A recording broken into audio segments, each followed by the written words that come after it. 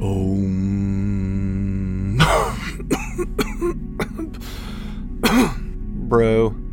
do you even meditate? Welcome to the Brody Sattva podcast. I'm Enoch Daniel. Like a lot of men of a certain age, my good friend Sosh and I have felt a sense of dissatisfaction. We're settled and successful, but we also have our struggles and personal demons. For the past couple of years, we've been on a journey to become better men. By that I mean better husbands, better fathers, better human beings, just better at this thing called life. And now we've decided to share that journey with you and invite you along for the ride. We'll be speaking with each other, as well as others with wisdom to share, and hopefully some of you. We're here to ask the important questions, such as, how can we be better men and still tell dick jokes? And what can a couple of bros learn about the path to enlightenment anyway? Let's find out and become better together. Get jacked on mindfulness, philosophy, mental health, and connection. Starting right now. Just a quick note before we begin. This audio was recorded in December of 2020. It's the first recording we did for what we planned to be the Brody Sattva podcast. I was in particular at a very low point, struggling with depression, and you can hear some of that. It gets a little raw and vulnerable, but you'll also hear a lot of laughter. And I think it's important to remember that depression can wear many faces. And just because you see someone that looks like they have all their shit together, it ain't necessarily so. And spoiler alert, I got better. I'm recording this now in March of 2021, and I'm in a much better place. No small thanks to my good friend Sosh. Without further ado, let's jump in. So what's up with you, brother? How are you? Man, I'm doing well as I can be in these most trying times. Mm-hmm. How about yourself? I'm hanging in there. I've been better. I kind of gave up for a while and just really quit doing the work. Lost touch a little bit and really sunk into some deeper depression. Yeah, I started out this whole pandemic thing with the idea that I would come through, it'd be this transformative year and I would come through stronger and better. And, a few weeks ago, I just hit the fucking wall and have been just like, I just want to survive. Quit exercising, quit meditating, haven't really been doing men's group. Pretty quickly thereafter, just, picked up my drinking a bit. And I'm now like just dipping right into that organic soup. Yeah. So now I'm like on a new medication, 2 medications, which I figure if I need 2 fucking medications, I'm really crazy. And then my therapist, I talked to her today and she just really wanted to talk about my drinking the whole time. She wants me to try another medication that she thinks will curb alcohol cravings. And then she wants to send me to another therapist to do some more deep trauma work.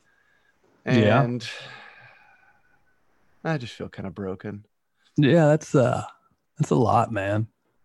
Now that you kind of say it like that, it's funny how you say, "Hey, man, how you doing?" You and I both have talked how like it's really hard for us to be vulnerable, and my initial reaction is always, "Baby, yeah." I'm the Southern Socrates, man. You can't stop this. Doing all right. Yeah. All right. I'm just the sexiest thing there is. There ain't nothing wrong. And the truth is nothing like that.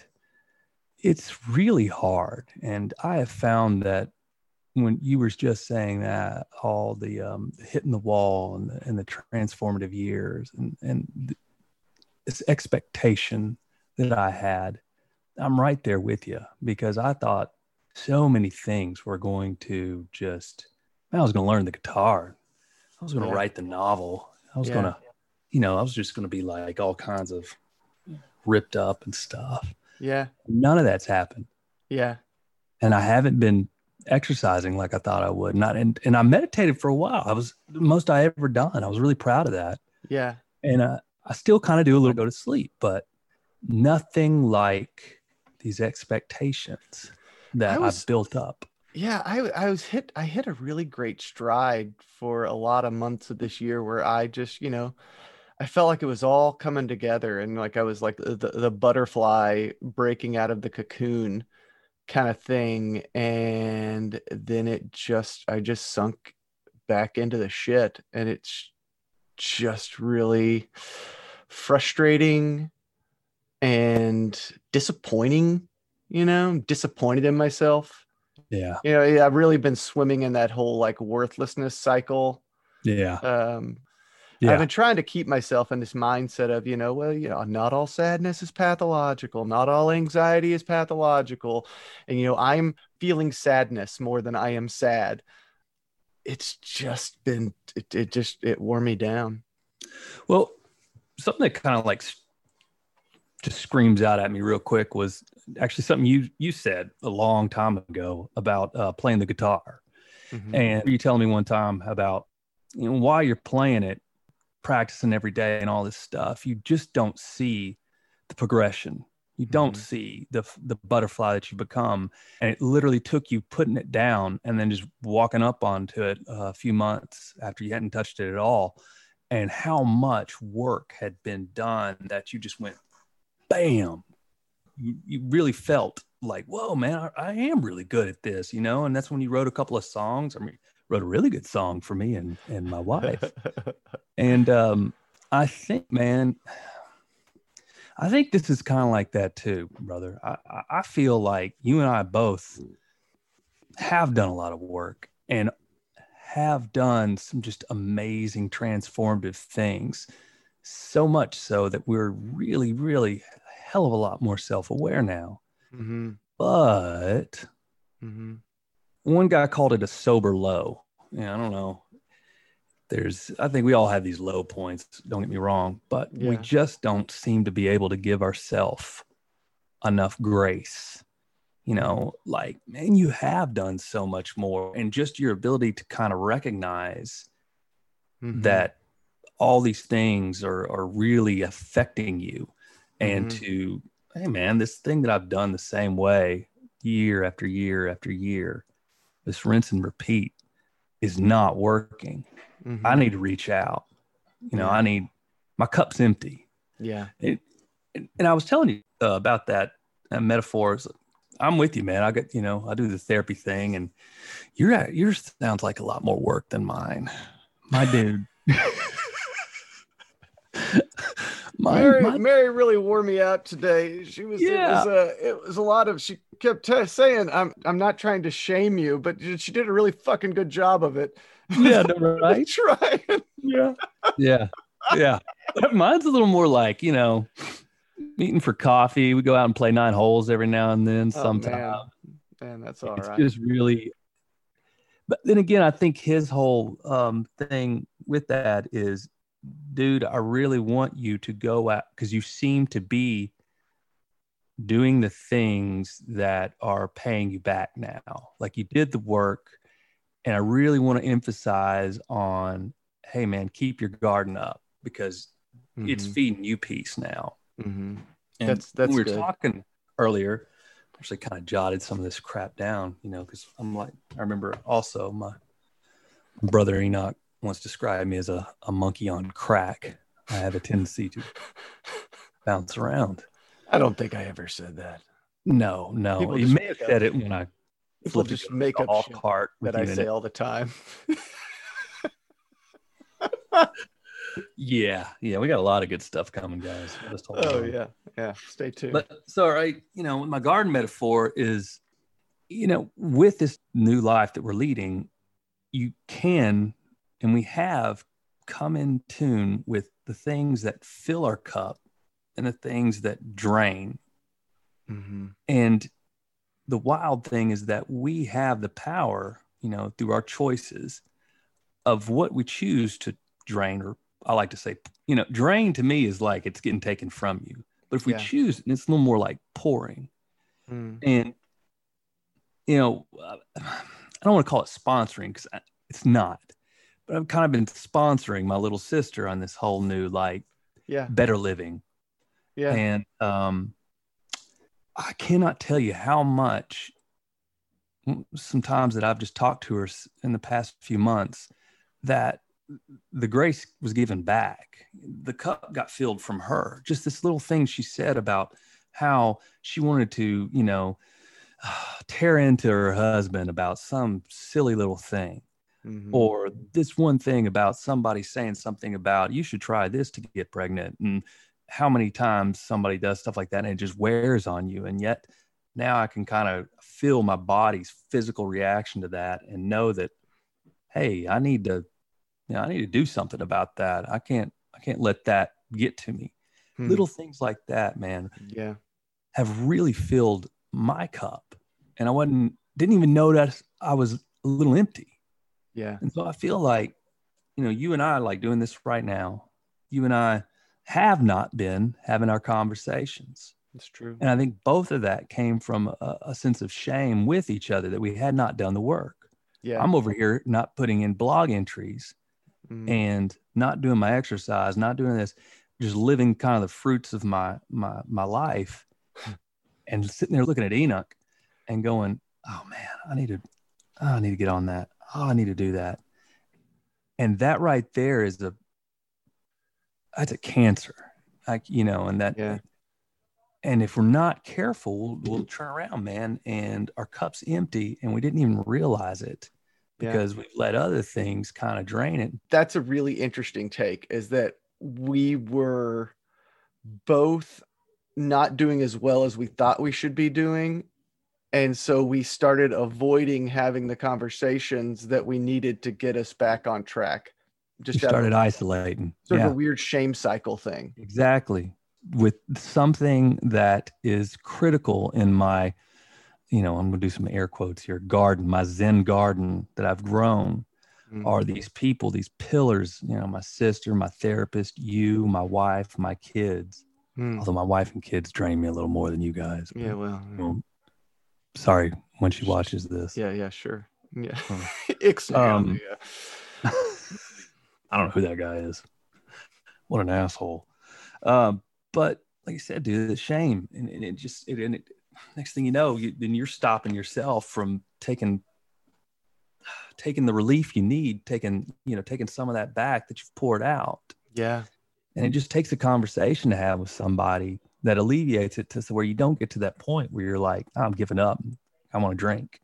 Yeah. Or I'm giving up. I don't want to meditate. Or I'm giving up. I don't want to have a phone call. Well, if one thing about this episode, and I know depression's cyclical, and I know you're going to have ups and downs, and there has been a shit ton of stress and anxiety and things to be sad about. And, it was a compounding thing. I'm not surprised I'm in the place I'm in right now. Right. But one thing I am proud of is that over the past couple of years, I have built enough space in my own head and enough self-awareness that it really only took me a few weeks to recognize the path I was on, as opposed to it taking 6 months or a year, which I think, if 2 years ago, that probably would have been the case. I would have definitely said so. Yeah. Yeah, I would have woken up one morning with a pounding headache and been like, what the fuck am I doing with my life? 6 months later. So that I think I took some pride in that like, I feel good that I am actively taking the steps I need to do to try to get back on track. And I want to say that I was proud of you as well, dude. That's I'm glad you reached out. I'm glad that we started this again. And, it's the conversations, meditation, art, sleeping, properly, our therapy, all these things, dude. Yeah. They help us fill our cup. And, I was just going to say, dude, be sure to give yourself some grace, because you damn well deserve it. And life is sneaky, and it's powerful, and it'll turn around and drop kick you in the nuts. And, just to have this little bit of self-awareness, it makes you so much better than the man I remember not too long ago. And I really like that guy too.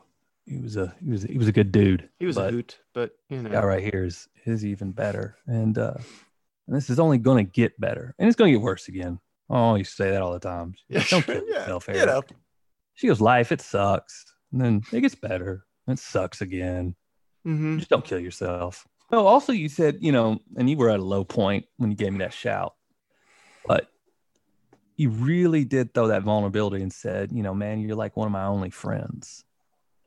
And it really struck a chord with me because I got to thinking about it. And it's like, for one, dude, all men get less and less friends as they get old. The circle gets smaller. We're not built to talk.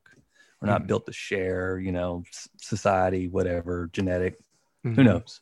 But you definitely see that. You see these old dudes just get depressed and just literally fade out of existence. Yeah.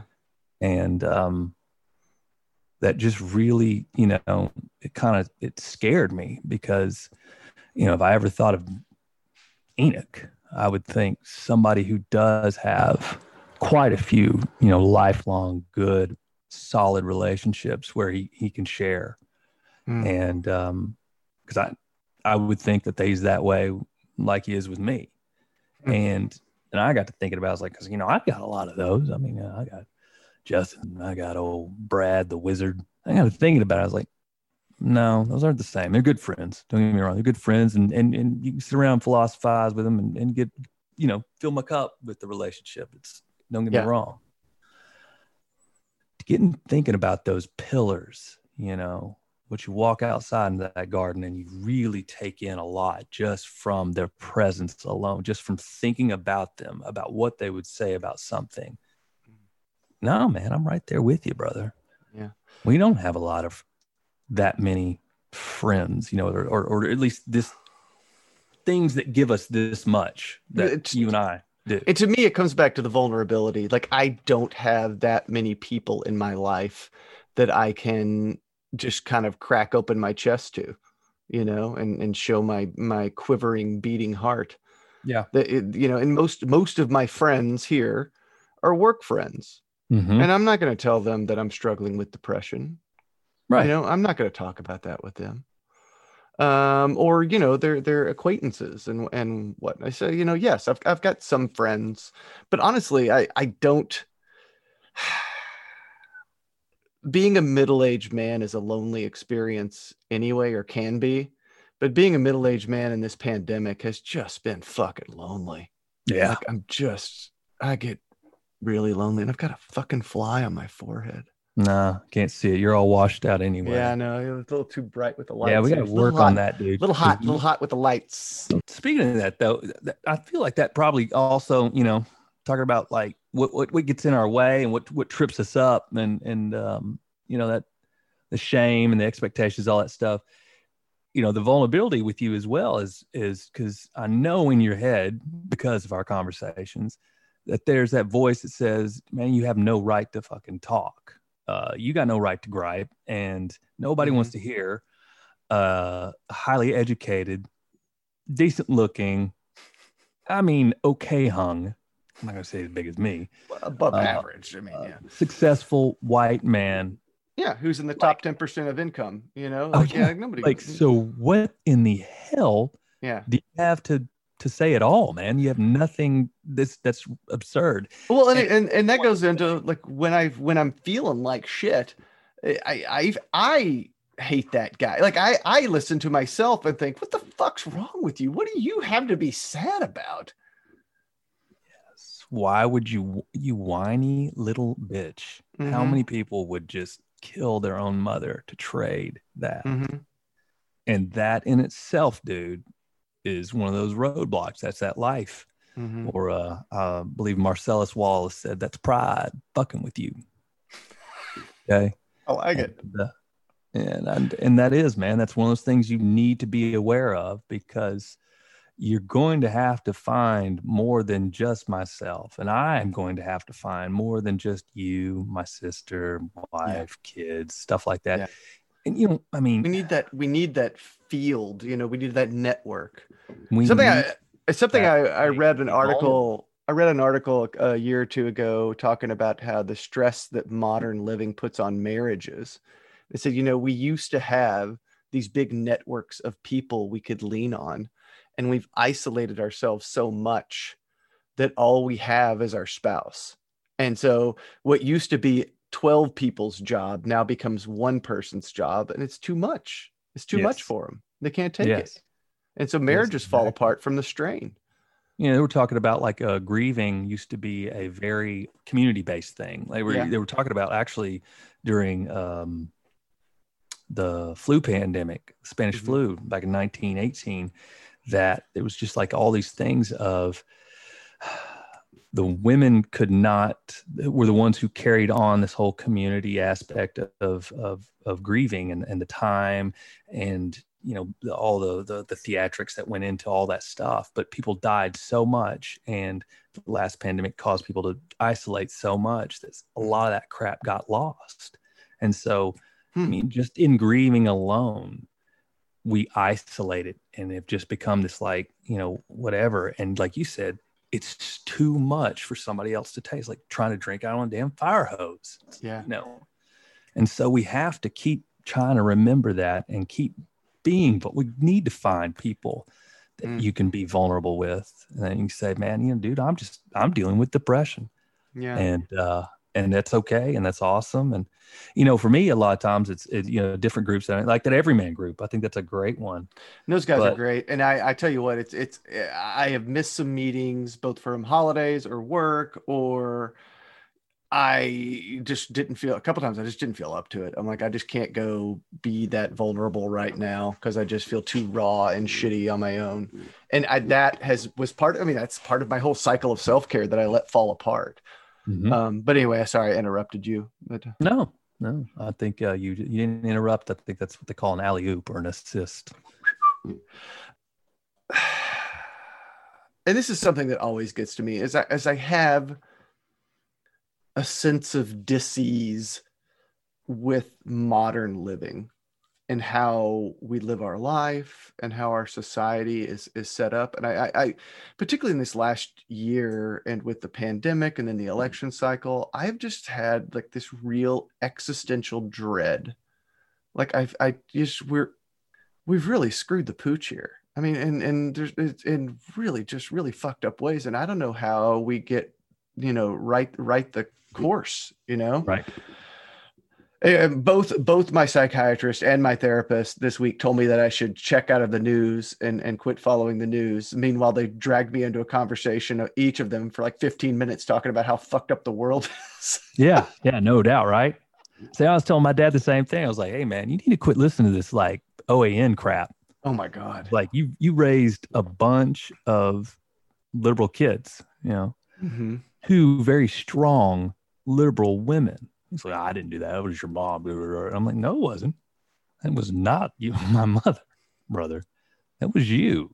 And you're the one who's always been, treat others as you would like to be treated and take it easy. And you're the one who gave me a bunch of grace back in the day of, hey, you just kind of need to chill out. Yeah. So I'm kind of trying to return that favor a little bit. And I was telling him, I was like, dude, you just got to quit listening to news. And he's like, well, what? I'm like, because it's firing you up and it's filling your head with some really weird stuff.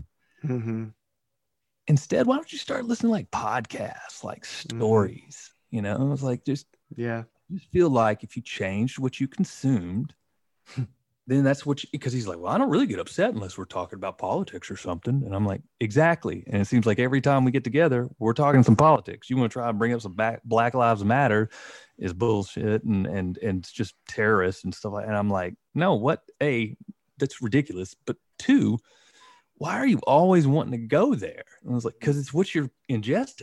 It is. Why don't we change that up? So it's an industry that's built on causing outrage and fear.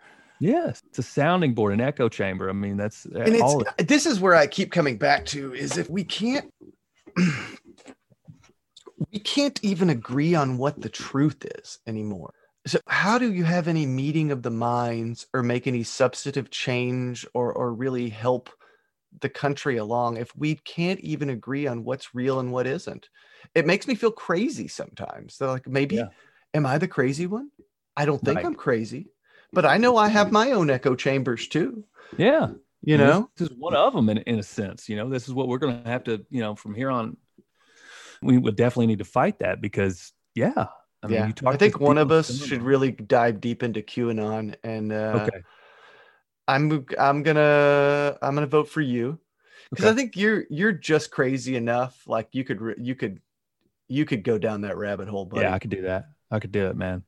I feel sometimes like Mel Gibson in that one movie, all of his movies.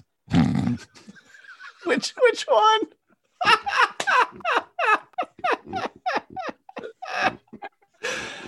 Oh, I don't Yeah, know, at the same man. time, though, dude, I totally buy into Mel Gibson going down to Panama and getting his dad shot up with all the, I don't know, genes, the fetal stuff, embryonic cells.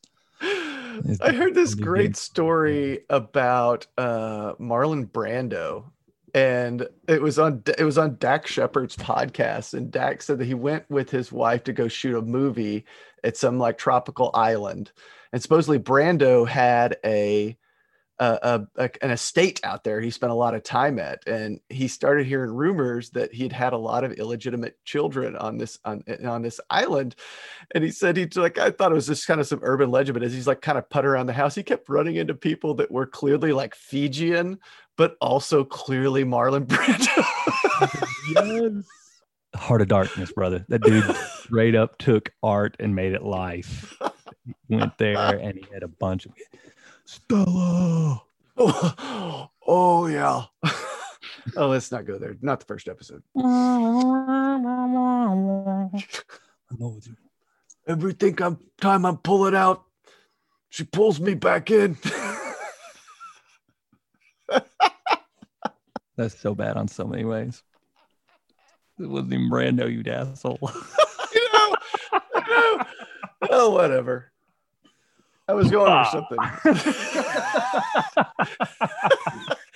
It's the same fucking guy. They're all the same guy. Hey, it's the same fucking guy. They're all the same.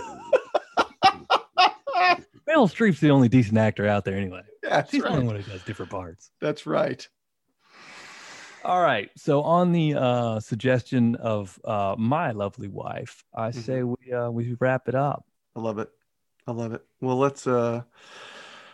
let's shoot to do this again soon. I'll take a look at the recording, see if I can do anything with it, and Okay. I don't know, we'll figure this shit out, man. Yeah. Maybe next time dude.